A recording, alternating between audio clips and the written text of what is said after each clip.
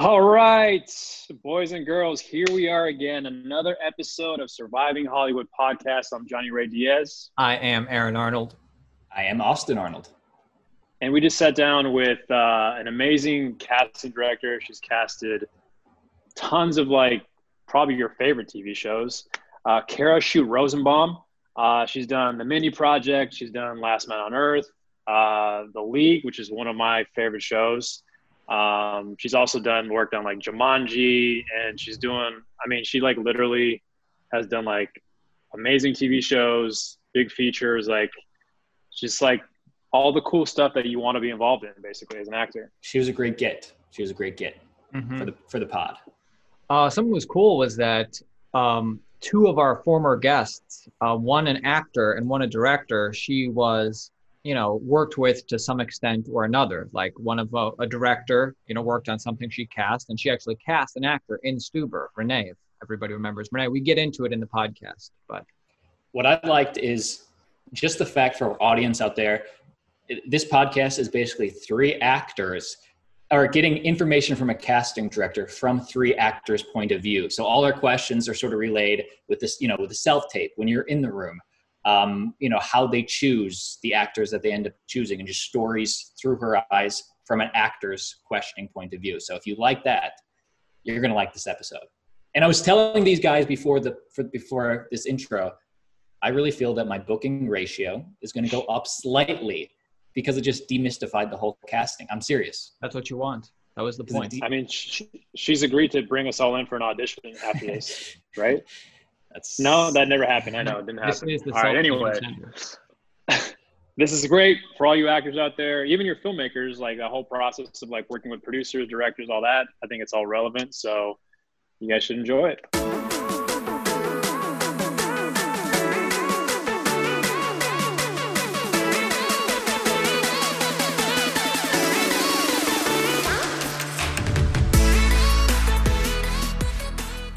It's going well. I just wanted to get, for complete clarification, it's Kara or is it Kara? Kara. Okay. I knew it. Because I was I was thinking about it and I'm I don't want to mess this up. You know what I mean? But I'm sure you get it a lot. Well, I do. We were going to have you start with a slate, but. Yeah, my name is Kara Shoot Rosenbaum. I'm 5'4". I'm here in Los Angeles. Nice. Booked. You booked it. Done. What's going on, team? Thanks for coming on. We're just kind of hanging out, obviously. How you holding up in this whole climate right now? Oh, it's something, all right. I have a 2-year-old also, so it's been just a really interesting time too. We have a 2-year-old, and we started a major renovation on our house on February 24th. Oh wow. So it's been interesting to say the least going on here. We were we been saving up for years to do this big project, and it's still going on because we had to take quite some time off and go down to a one-man crew and all this stuff. So it's just been it's weird for everyone for different reasons, and we're all just surviving, not thriving, I feel but doing the best we can. Well, good thing you're on Surviving Hollywood. It's not Thriving Hollywood. Hey. She has the secrets. Hey. Is the industry opening back up from your point of view? Have you heard anything? No. People have contingency plans, and we can talk about this, when you guys want to roll too, but I've heard that people have different contingency plans. If they start in August, this is how they would roll it out. And if they start in October, this is how they would roll it out. And if they start in January, this is how they would roll it out. But these are all hypothetical plans, and nobody really knows how they would roll it out. So it's all sort of make-believe. And, there's a couple crews that I've heard of that have gone back to shooting in Europe and things like that. And I think that will really be a test of how it goes. But I just don't know that anything is safe. Did you hear the story about the Germany opening up their soccer league and what happened there? No. Germany, who's handled this crisis amazingly, decided they were going to go back to playing soccer, and they put, you know, all these quarantines and all these things in place. And after a week of play, 2 people on a team tested positive for COVID. One of the managers left the quarantine hotel to like go get like toothpaste or something stupid, so he had to be removed from the team and go into a separate 2-week quarantine. And like they're like, it was just like madness. Jeez. So Yeah. it's just, nobody knows quite how to handle it and how to be able to, like, you can't quarantine whole sets of people together. That the expense of that alone is crazy, and people have families or kids, and you can't tell them that they can't see their kids and their families. So I don't know, like I wish I knew. It would be, you know, lovely to have some semblance of it, but we're also never privy to this kind of discussion. Somebody just tells us when we're shooting and we say, okay. But so it could it's so be hard. January from what you're hearing. It could be anything. It could be anything. I think things like animation will come back quicker, because it's, you know, you can have an actor go in one at a time into a recording booth, or do it from home and sanitize it and whatever, and have animators working separately and stuff like that. And writers I know are right now trying to rewrite their movies to make them smaller, essentially. Smaller shoots, smaller cast, but like, especially as actors, like, you guys aren't able to wear a mask on camera, and you have to be intimate with people, and it's putting yourself right in harm's way. It's really hard. So I don't know. Yeah, that has to be the most challenging thing, is like you said, like the protocols, like how do you, I mean, I guess at the end of the day, really obviously the only way is like a vaccine, but we're far away from that. So Yeah. Would you say eventually they just have to open up and assume the risk? Because like, what else can we do? I don't know. I mean, I know SAG came out and said no member should take any work. You shouldn't sign any waiver. We're not ready to go back to work. And I think that's very telling. And, you know, our union, the Teamsters, have essentially said the same thing. I don't know. It's just so hard, because for what we do for a living is literally being intimate with tons of people all day, and you don't know where those people have been, where they're going, who they're interacting with. It's an acting profession. And, you know, my husband's a dentist. He's still seeing patients. He's exposing himself every day, and, you know, he's got PPE and a face shield and all that stuff. But like, we're crazy over here. You know, he takes his scrubs off before he comes in the house, and like he puts them in a plastic bag, and like does, like, we just don't know. So it's just freaking weird, guys. Like, Yeah. I wish I had a better handle on it. Yeah. It is really weird. Even talking about the dentist, I chipped a tooth, so I was calling my dentist to go in and get it fixed. And he was like, well, it's going to be a little while, because right now we're only seeing one person a day. And I was like, damn. All right, well. How much pain are you in? I mean, luckily I'm not in pain, but it's like, I was like, oh, all right, well, it's going to be a little bit, you know, until they figure out, I guess, how to handle things better. It's a small office, and so I don't know. Johnny, it might be best to switch up to Kara's husband. Yeah. If you want better. He's seeing 7 patients a day, so. That's pretty good, actually. That's pretty good. Better than one. I know. Let me know. I know. Hey, I might have to hit you up about that. Anyway, yeah, I mean, we've got a lot of questions about the way things are going, but, you know, I'd love to actually kind of talk a little bit about, you know, kind of how you got started and sort of demystify this casting director thing. Because I think a lot of times, sometimes as actors and filmmakers, like, we know who the casting director is, but like, I often wonder myself, how do you even get started doing that? And is that something you always wanted to do? Like, how does that whole process work? Yeah, so I did not even know this existed. This was like not something that was on my radar. And I came from an acting background. And I very quickly knew that I did not want to be an actor. It just like was not my path, and I wasn't really sure where it was.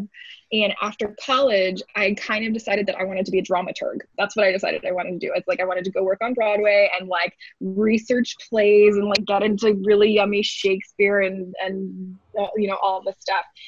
And, I came out to Los Angeles through a grad program that was internship based, and they were offering all these really amazing internships and kind of like see where you can make it. And I was like, all right, I'll go out to Los Angeles for a semester, and then I'll just like move back to New York to home and start my life in New York. And I never left.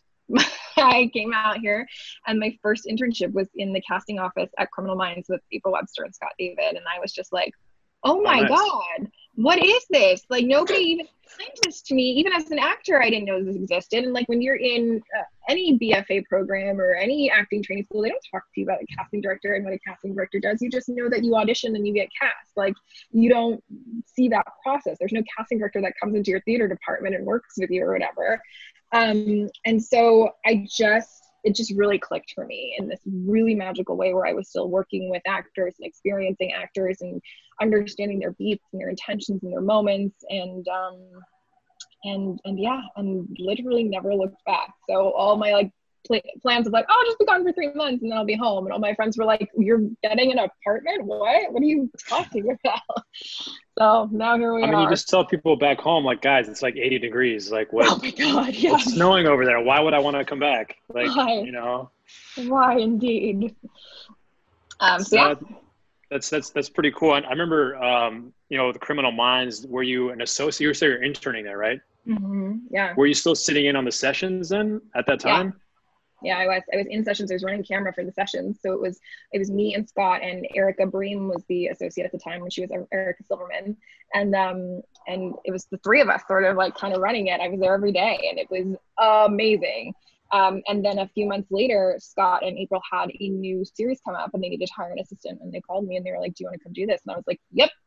And there you have it. And so I really was lucky that I just fell into it. I otherwise would have never known how to even find something like this. And people don't even take interns anymore because of, all the nonsense with the Black Swan internship lawsuit a few years ago and all those things. People are terrified to take interns. So it's really hard to break in. It's the same thing as being an actor. Like, you need the resume to get the audition and the audition to get the resume and the Same thing with casting. If you try to get in the door in casting, everybody just wants someone with experience. It's very hard to find the time to train someone because we were moving so fast. Now it's a little different. But before, it was like, you just need to know how to do this job. And the only way you learn is just hands-on. Would it be a good place to start, be like a reader? Is that how you would maybe start, I guess? Being a reader is great. The CSA has actually now developed a program to train up-and-coming assistants. They sort of have like a crash course, and I think they're figuring out a way to put this online. But the Casting Society is sort of has a crash course on casting, on all the software we use, on sort of the terminology we use, like sort of what the day-to-day might look like in a feature or a television office and things like that. So that people are taking that really seriously, and when we're looking to hire assistants and we see that, we go, oh, okay, like that's a little bit more interesting, at least to somebody who's never actually worked in an assistant's office or worked in a casting office before. Also, people who have agency or manager experience who sort of are looking to make the jump. A lot of people maybe start at an agent's office and they deal with the other side, and then they go, I'm really interested in that. And a lot of times, since they already know the one side, it's easier to make the jump to our side. But yeah, it's tough to get in the door.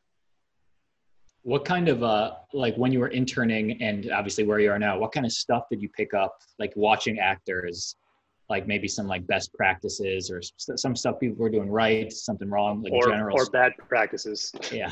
I mean, it's the same thing even as like I work now. Like, there are people that come in the room prepared, and there are the people that come in the room and they make excuses. You know what I mean? Like, my whole thing is like, anytime an actor comes in the room, they're like, I'm so sorry, I just got these sides. It's like, no, I know when you got the sides. I sent out sides. Like, you don't have to tell me when you got them. I know you either got them late or I know you either didn't look at them.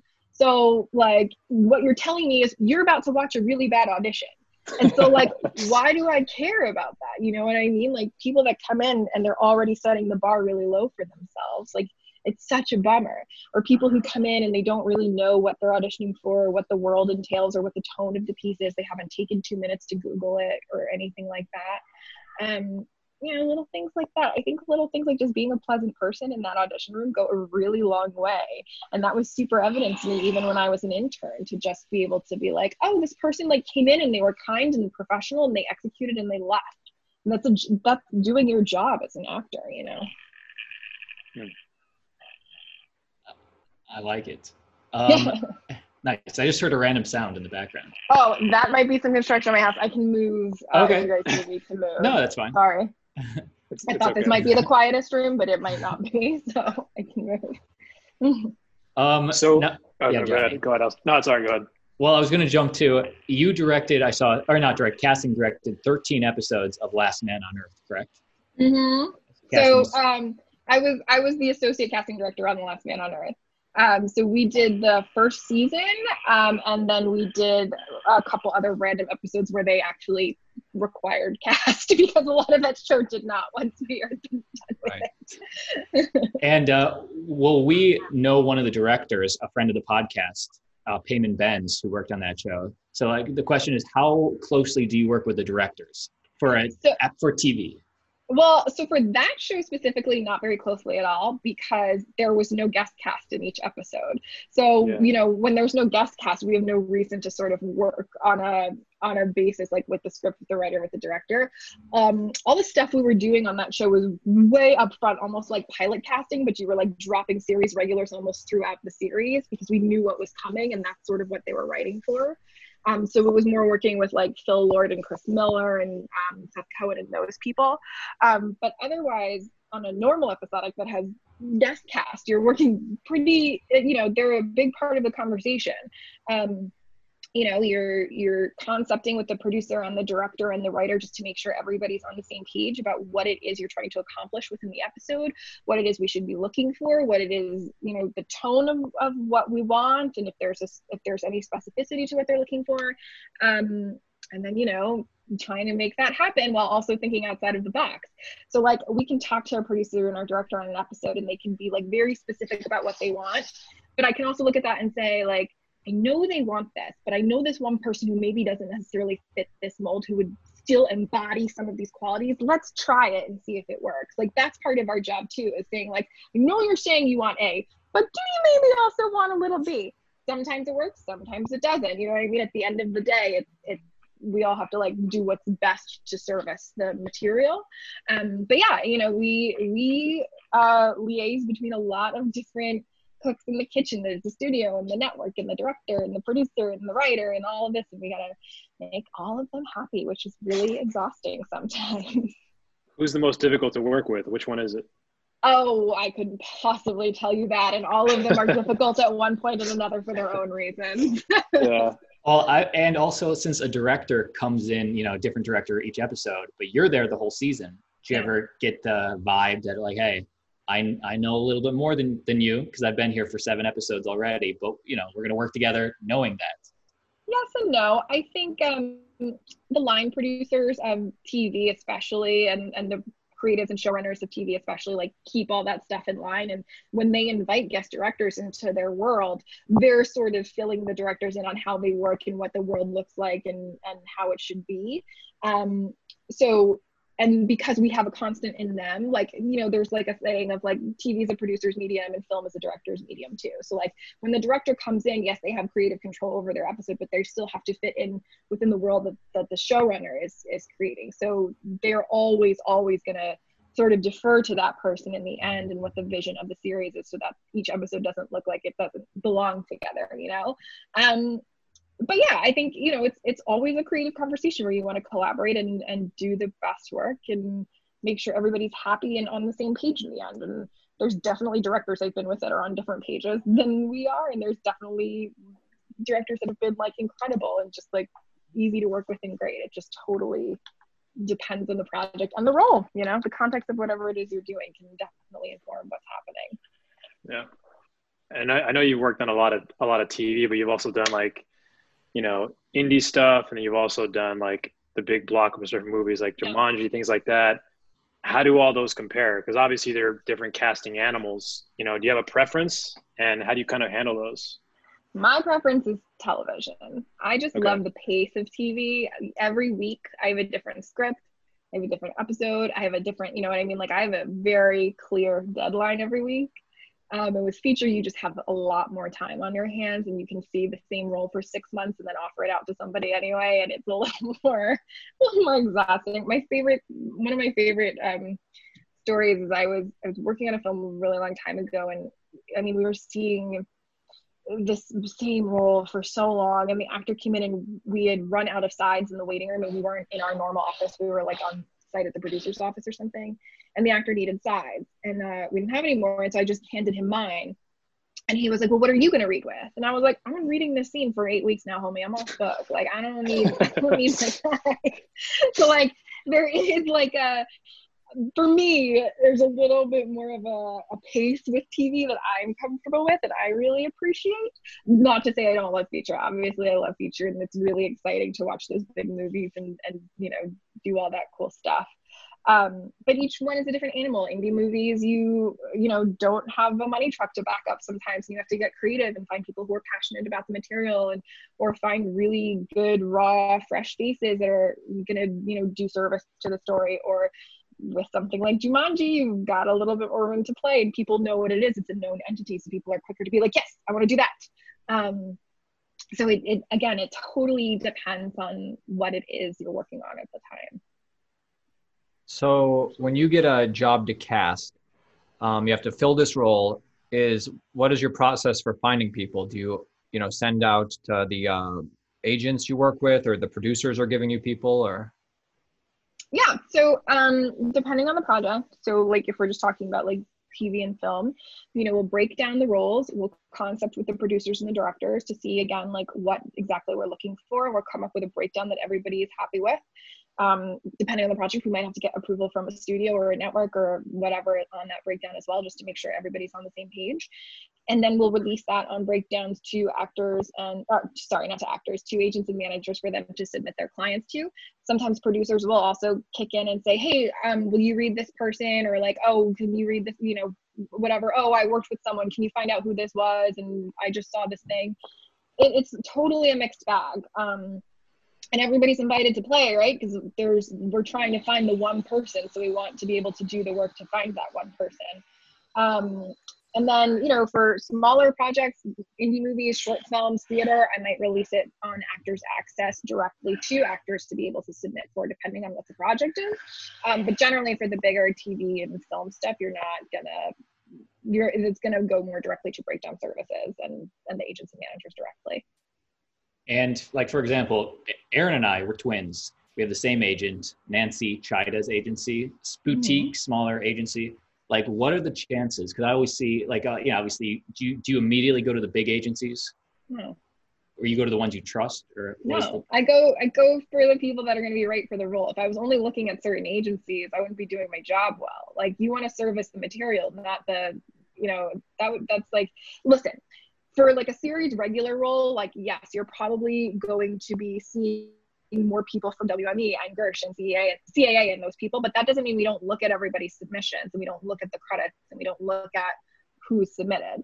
When I go through submissions, I put everything in alphabetical order and I look through every single one of them. And I put them in alphabetical order because if my eyes start to bleed at the letter L, I can take time, look away from it for a few minutes, and then come back to it and make sure everybody's been looked at, because we don't want to miss anything. And if we were only concentrating on certain agencies every time we release something, then we're going to be missing all this unknown talent, for lack of a better word, like people that are up and comers or people that are interesting or people that could be right for a role. And that, again, is our job. Our job is to service the material at hand. So yes, if we're casting for like a major lead in a big budget feature, are we probably concentrating more on like the WME clients of the world? Yeah, because we're probably looking for a star name. But if we're going through, you know, guest cast on TV shows, everybody's fair game. It just depends on the role. You have to be right for the role and for the project. And that's always the biggest question people get. Like, how do I stand out in the submissions? And I can't tell you. That's like asking, you know, how do you eat a fairy? Like, I don't know the answer to that. Do you know? I don't. Tell me. Because like it depends on the role and the context of that role and the context of that project in that world. Because whatever I'm looking for in that time, the next day I could be looking for something different that you could potentially be right for, but the thing before you weren't. So standing out doesn't mean like every time I see your headshot, it pops. It just means when I'm looking at the breakdown for the role I'm looking at, that's sort of what works, if that makes sense. Just out of pure curiosity, because what is your opinion on slate shots? I'm not really a fan myself, but like reps are always like, you got to do this. And I'm like, all right, I guess. I don't watch them. I hope no one from Breakdowns is listening. Okay. Okay. I think they're really creepy and weird and like not an accurate depiction of you. And like, I'd so much rather just like watch your demo reel and your work. Like, I don't click on them. And also, I know that they say, I think that if you do a slate shot, it'll go to the top of the submission or something like that. They always say that, and I'm like, I don't think that's completely accurate. No, because if I sort it by alphabetical order, you're going to go in alphabetical order. Right. So it depends on how you sort it. Exactly. There's a setting to sort randomly. So if you sort it randomly will put people with a slate shot above. But I don't know a single person that randomly looks through submissions at all. Like, that seems like way more work for me to begin with. Which casting director loves slate shots? That's the one I need to talk to. I'm just kidding. I don't know. I think they're weird. I want to watch a demo. I don't want to watch it be like, hello. Obviously quality is best, but preference for length of a demo? No. I want to click on it. I want it to work. I want it to be your best work. I want it to sell you, period. People ask about splitting them up all the time and clips. My preference as of late generally is comedy demo, drama demo, because depending on what I'm working on, that means I know what I'm getting when I click on your demo link. I found that people that split it up by like project, sometimes I will just defer to the projects I know. So if you have a show on there that like I just don't know, I'm not familiar with, I might not click on it, but that might be your best work to represent you for that role, and I'm never going to see it.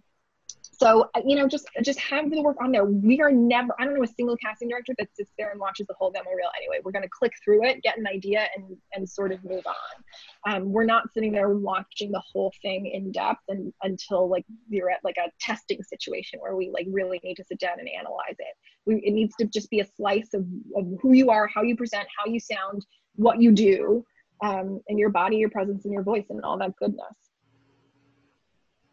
Like it. So I'm a fan of The League. I've always been a big fan of The League. And I know that was one of the shows that you worked on for a while. Mm-hmm. What was it obviously like working on that crazy show? And because it was very improv heavy, that show. So I'm curious, like, what that audition process was like for that show. And, if you have any great stories of working on that too. Bananas. So I was a really big fan of that show before I even came to work on it, because I didn't come on to the last couple seasons. It was the most insane, talented, hilarious group of human beings in the entire world. A lot of the time we would just offer out roles on that show, even to co-stars, because they didn't really have scripts. They had ideas of what those episodes were going to look like, and they knew they were going to need a nurse, and they were like, who's a good nurse? And we would be like, look at these 3 demo reels. These are cool nurses we know. And they'd be like, great, go with that one. And if we did have to audition, the scenes in the audition room were improvised. Okay. There was no script. There were no lines. There was a vague idea of what we were going to accomplish in a scene, and we would just go. And it was, sometimes it worked and sometimes it did not. And it's truly insane. And I don't even know, by the time those guys got onto set, I never saw a script on any episode. Never. I would just get like beat sheets of like what was maybe going to happen. Sort of. Yeah. Not even a like traditional formal outline. It would just be like a Word doc of like, in episode 4, Roxanne's gonna go to the store and there's gonna be a girl there. In episode 5, we're gonna need 2 nurses and a football coach. And an episode, like, it was like so all over the place. And we would talk to Jeff and Jackie, the creators of the show, and they would sort of talk us through like what they were thinking and where they wanted to go and sort of types that they were looking for, and we would put together lists and kind of just go back and forth that way. It was bananas. It was so much fun. I've never worked on anything like it. That is pretty crazy. I mean, it's also kind of cool because it's also creative and free flowing in a way, but also probably kind of weird. Maddening. No script.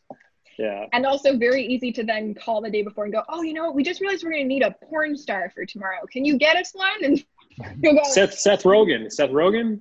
Oh. I think he's available. Yeah, totally.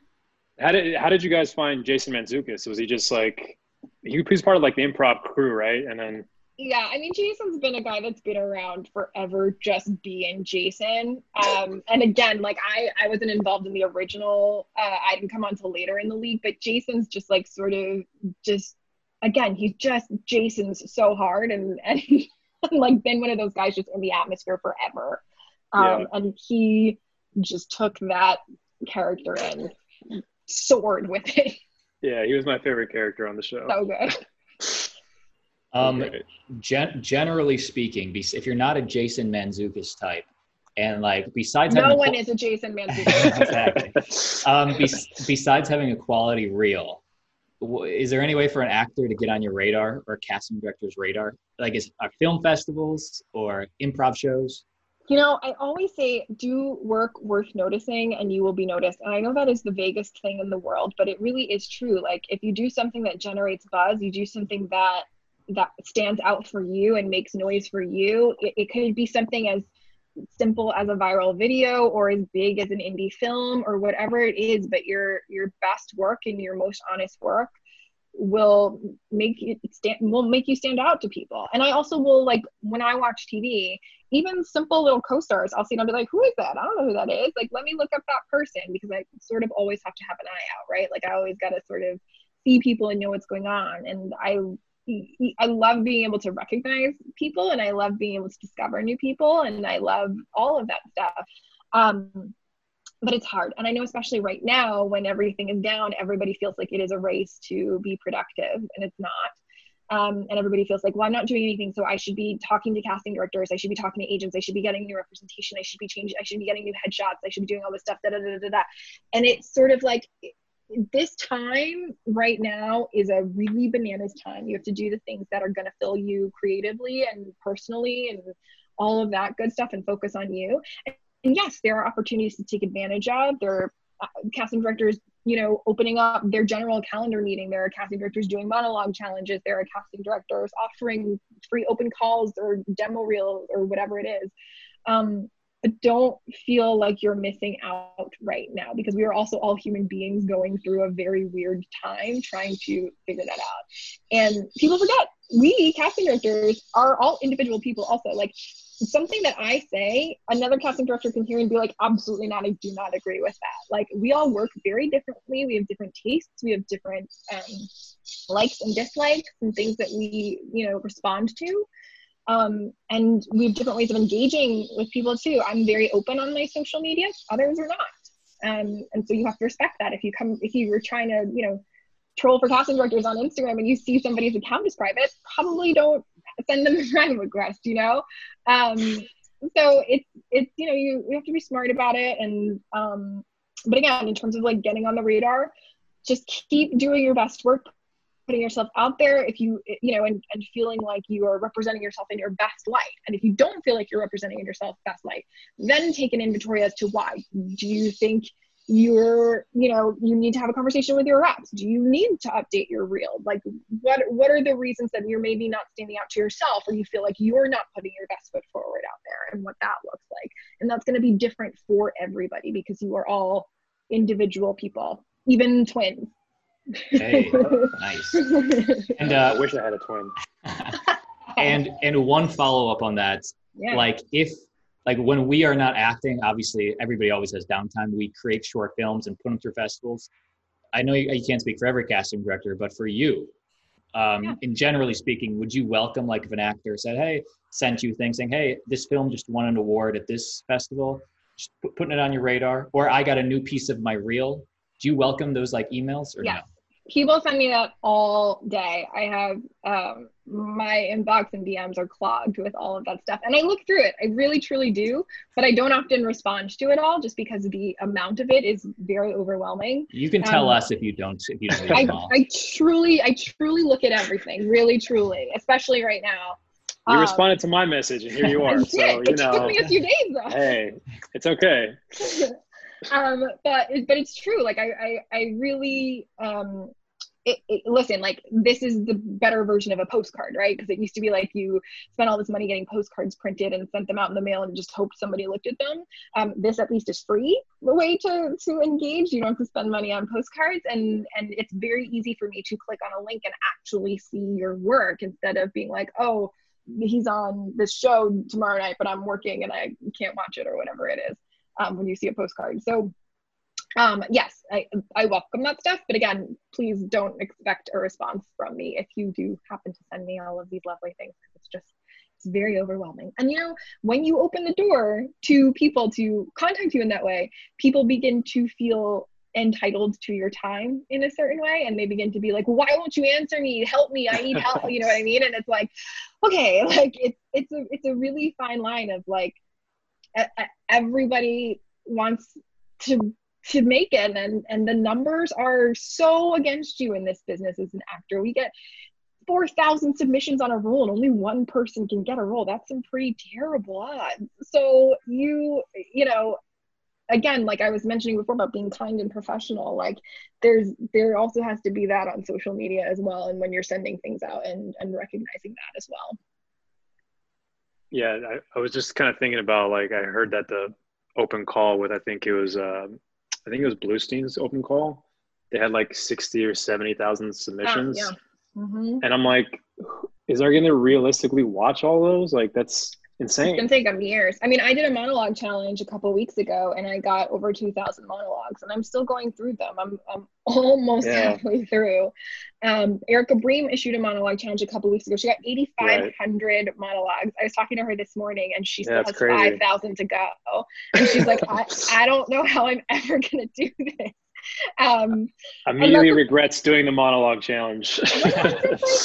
It's true though. Like, but again, we're doing these things for a couple of reasons. One, we want to engage in this really weird time, right? We want to keep flexing the muscle, and it keeps us working. It keeps me watching self-tape. So I feel like I'm actively doing something aside running around making sure my 2-year-old doesn't kill herself. Like, I'm doing something active that I love in my career. So it's helping keep that muscle sharp for me as well.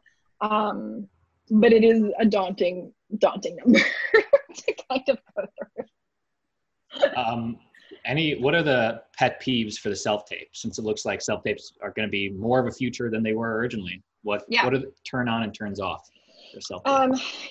You have to have good lighting and good sound in the self-tape, period. There's no more excuses for that. And that doesn't mean you have to have a ring light, and that doesn't mean you have to have the most expensive lav in the world. You can shoot it on your iPhone. iPhones are really amazing.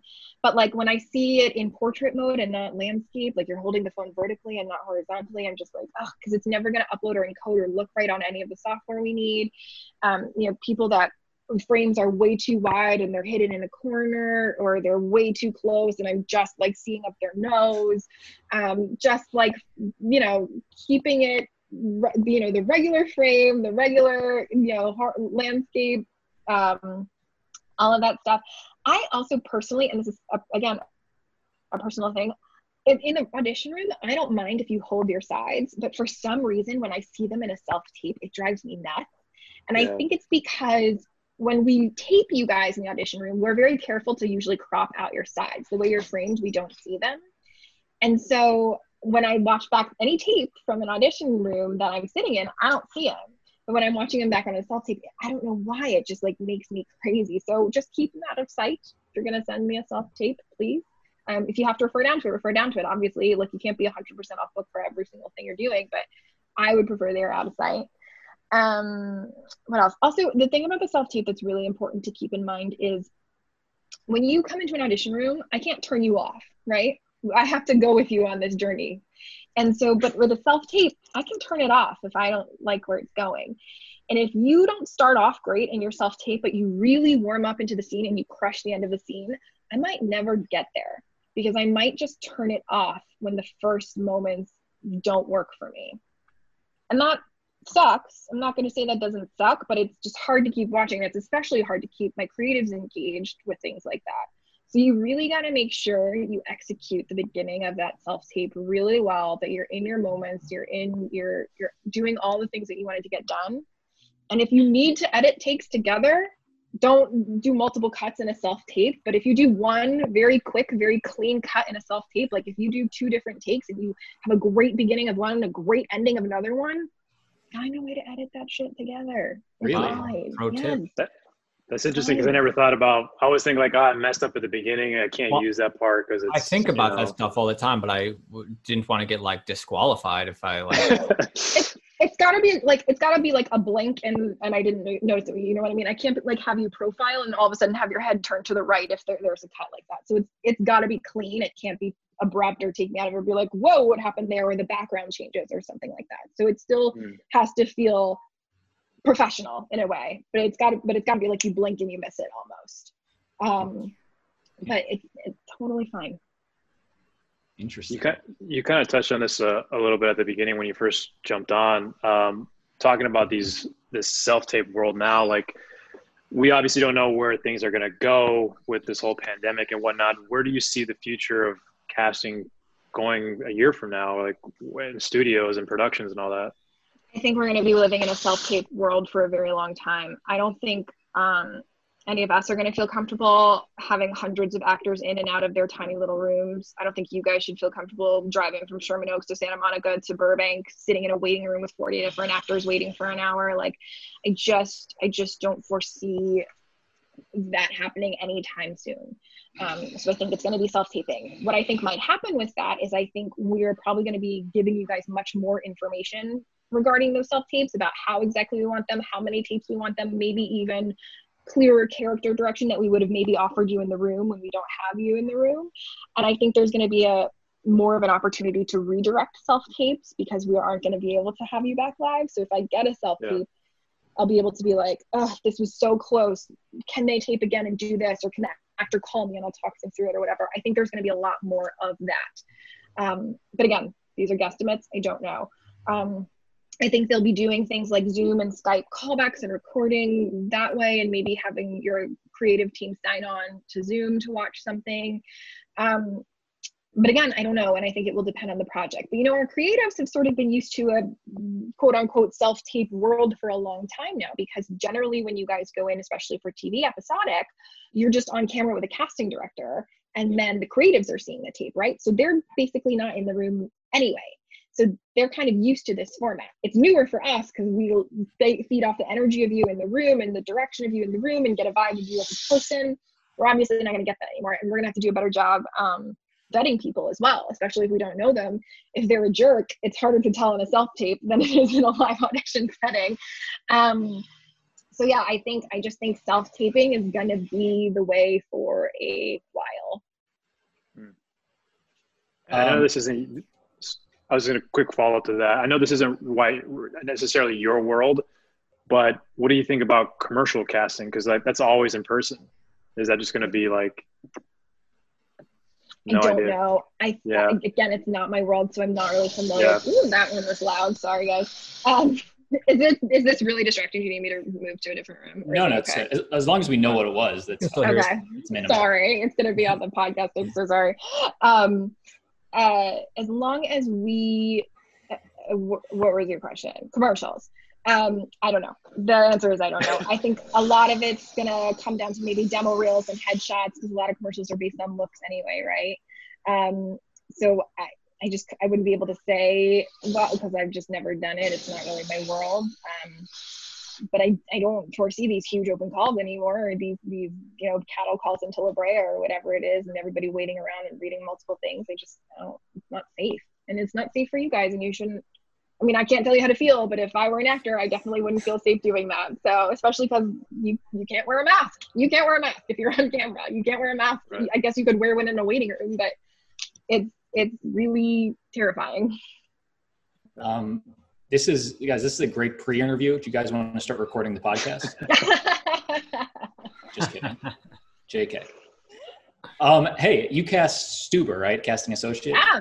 Mm-hmm. Friend of the podcast, Renee, Johnny, how do you pronounce his last name? Renee Moran. Moran.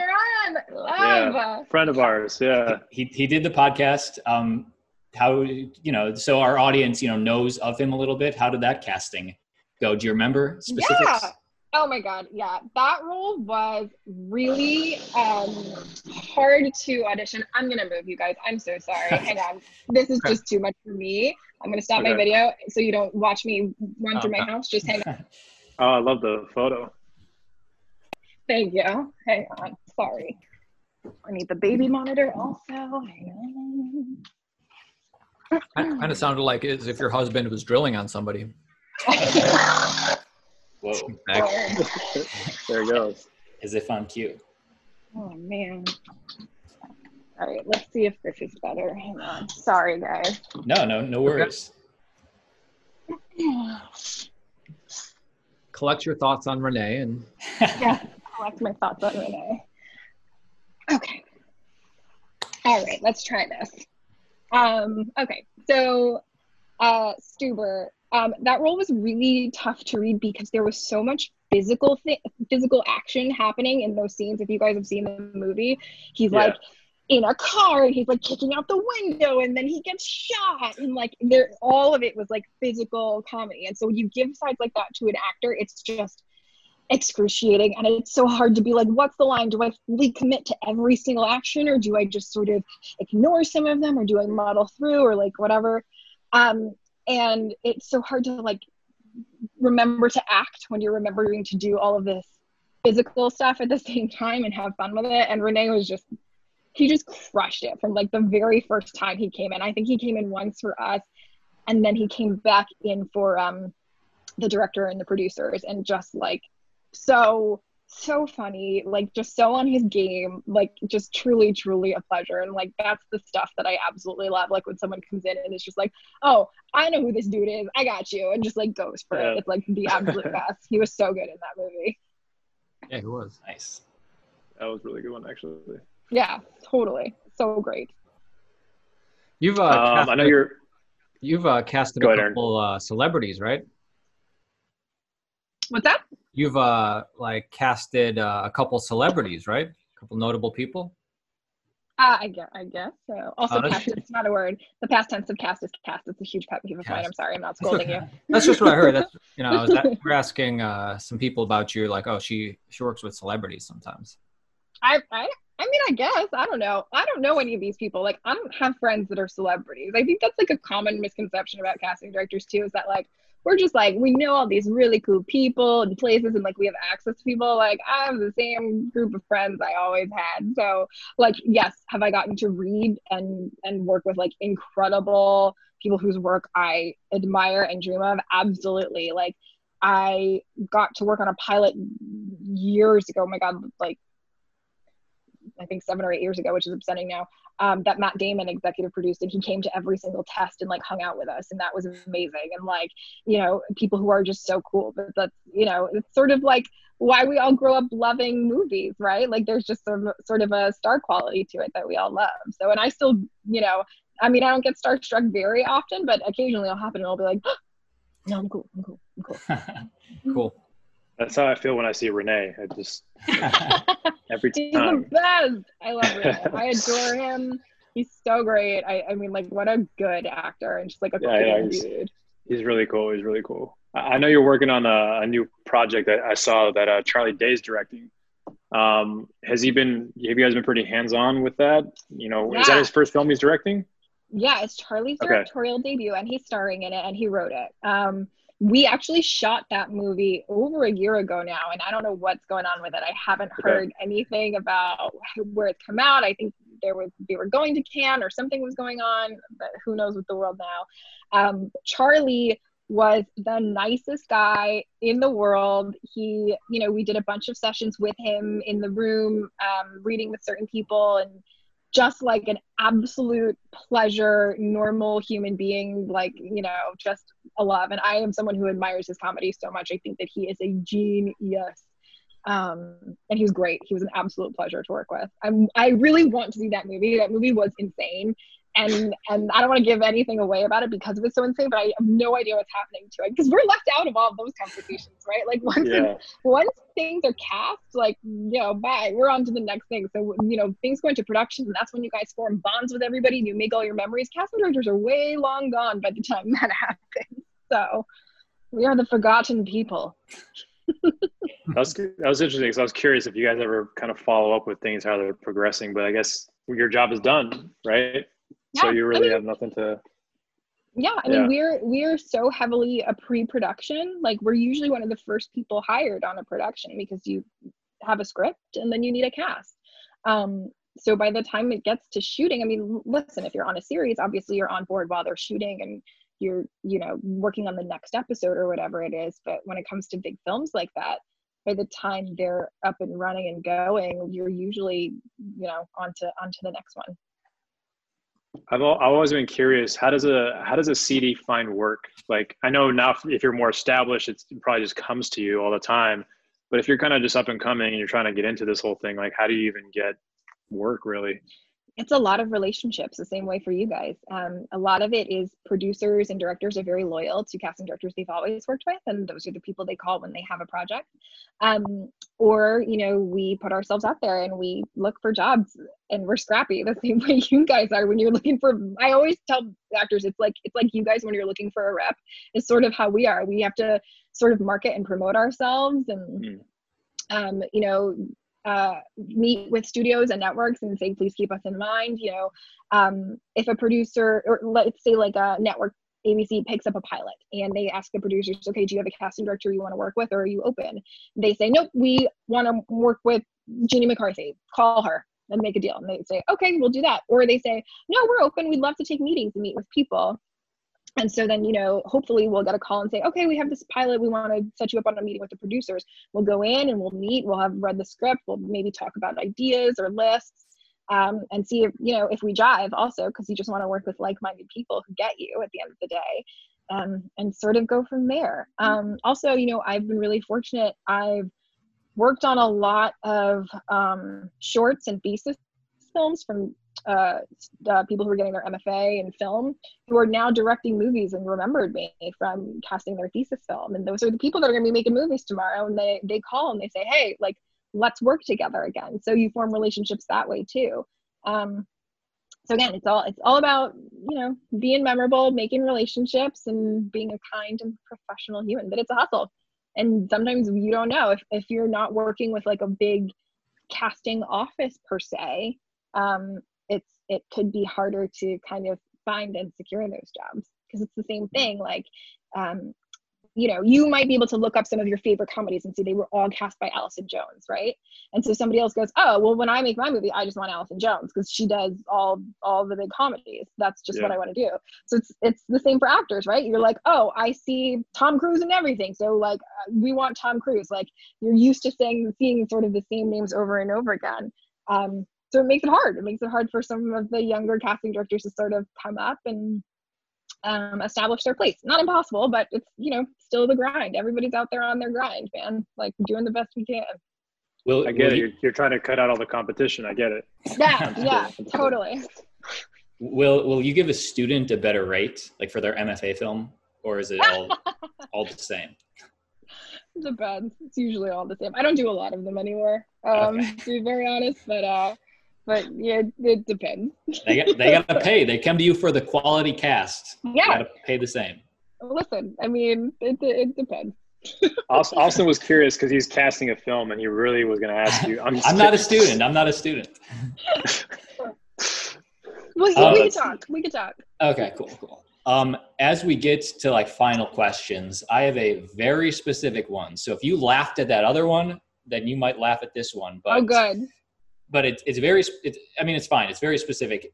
If, like, when I'm in the room for a casting director or anybody, obviously the casting director will ask the question, do you have any questions to the actor? And I'm not asking like what's a fake question I could ask, but like I always feel sort of negative responding, like, oh, nope, good to go or whatever. Nope. Don't feel negative. It's not a test. It's literally a moment for you to get some clarity, should you need some clarity, because so many people get in and they're afraid to ask. They're afraid they're going to look stupid, or they're afraid they're going to overstep or whatever it is. So it's literally just an opportunity to clear the air, and it is perfectly fine to say, nope, I'm all good, and move on. We do not have a second thought about that. However, if you start asking questions just for the sake of asking questions, that will also be really obvious. And like, that's, again, not what we're there for. Like, this is about, like, we are your cheerleader. We want you to get the job. And so we want to be able to clarify anything that will be helpful to you in that moment, whether it's about the show or even if it's about the timeline or whatever it is. It's a genuine question. So if you genuinely don't have a question, you can just say, oh no, I'm all good, thank you. The end. the end of interaction. All right, cool. Now you know for future reference. Oh. It's not a test. All right, Not good. a test. That's not a test, and your slate is also not a test. If I have one more actor complain to me about slates and go crazy over slates, I swear to God, a slate is bookkeeping to us. You know what I mean? A slate is not going to get you a job, and it's not going to not get you a job. If your scene is brilliant and your slate, you didn't follow the directions, that's not going to not get you to work. It's literally bookkeeping to us. Your name, so we know how to pronounce it, and so that we make sure we have the right tape. Your height, because that's generally information that we need about, like, when we're matching people. If somebody's 6'7", that's probably good information to have. Your location, a lot of the times we need to know where you are. Like, literally, it is just bookkeeping for casting. And people get so crazy about it and just like overthink it, or like, do I have to be in the same outfit? Do I have to be in the same setup? Like, what if I'm in a different room? No, have one good slate that you just tack on to the end of every scene you do. Like, you don't have to keep reslating every single time. You just need the information that's requested in that specific self-tape. So just read the directions is all. Cool. Yeah. I have a specific question that just kind of sparked from something you just said right now. So I was up for a role for a series on Paramount, and I got a call back for it. Basically did the same thing essentially, and they had me change some things in the room. Did that. Then they told me they wanted me to come back for a third audition. And then I was kind of thinking like, well, what else do they want to see? You know what I mean? And then I started thinking like, should I dress differently? Should I try something else? Do something that they didn't see in the scene? Because they've already seen like these other versions of it. And I was kind of like, I guess, doubting myself in a sense. They ended up not doing a third audition, but I was just kind of curious, like in that situation, like it kind of felt like, well, what else is there to show you guys? Like I've already done like these two different things. Like, should I do something completely different or? Don't do something completely different. It could be just that they're narrowing down and they want to see you live. It could be that a producer wanted to be in the room who couldn't be there the last time, and they just want to like feel the live energy and see the people in person. I wouldn't change anything. They're calling you back because they like the work that you did, and they're responding to the things that you did in the room. So if you go in there making some really new, bold choice, it's going to throw them off and be like, whoa, what the hell happened? If they gave you specific redirection, let's say, that kind of changed the intent of the scene last time, you can ask before you go in and say like, hey, Johnny, they tweaked the scene and Johnny did it more angry, and at first he was doing it really more devastated.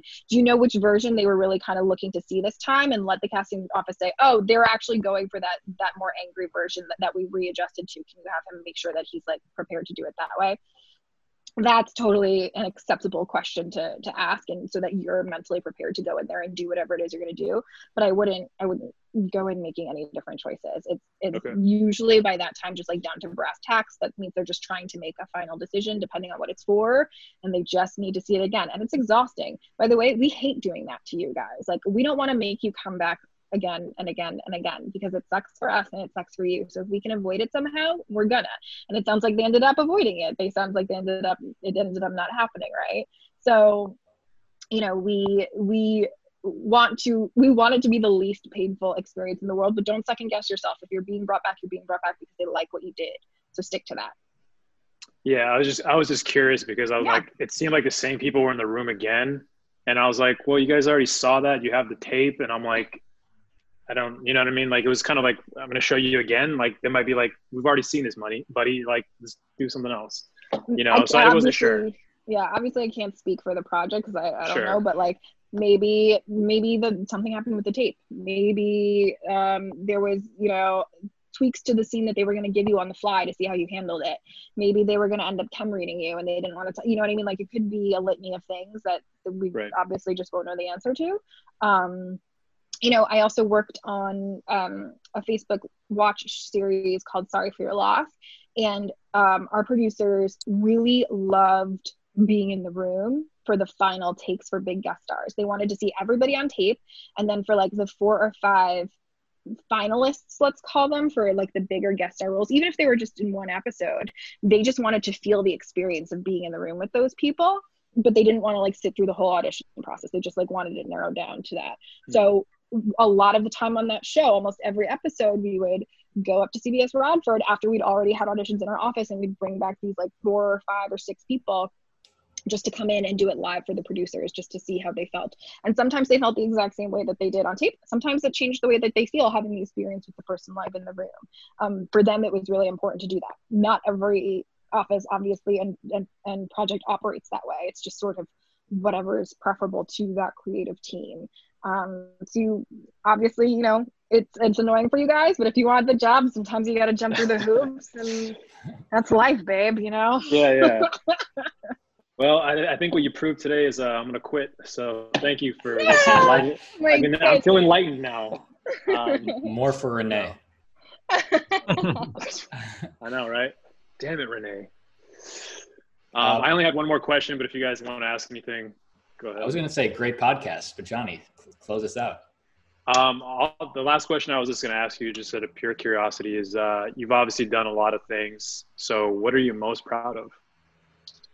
Oh boy. Her 2-year-old.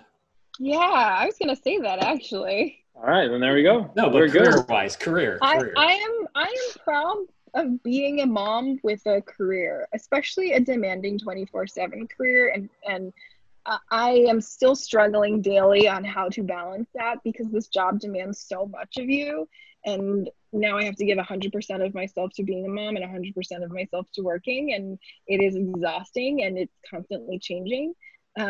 But I'm making it work, and I feel like today I'm making it work. Tomorrow, who knows? But you know, it's exhausting. So I am proud of that for sure. But if we're like talking like accolade wise or like whatever wise, you know, a couple years ago, Erica Silverman Bream and we cast this theater festival every year together. At the Blank Theater. It's a national playwriting competition for teenagers, for kids 19 years old and younger. They pick 12 winners every year, and they fly those kids out to LA. We produce their plays every summer.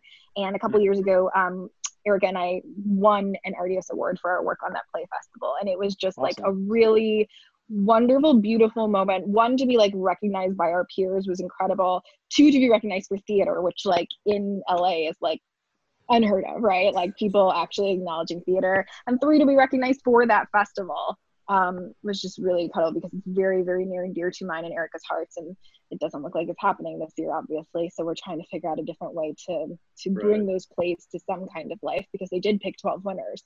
So that was like a very truly cool moment for me. That was something I never thought I would be winning an Artios Award, because that's sort of the highest honor we have. We don't have an Oscar. I mean, we have an Emmy, which is obviously amazing too, but their casting is sort of a forgotten about craft. So we sort of made these awards to honor ourselves, and it was really, really, truly a really amazing honor, to the point where Eric and I both like blacked out when we got up on the stage to accept the award, and just like giggled, and we're like, "This is so nice, thank you," and left, because we really didn't know what to say. I thought you were gonna say you blacked out like in the after party after you were celebrating. No. I was like, oh well, okay.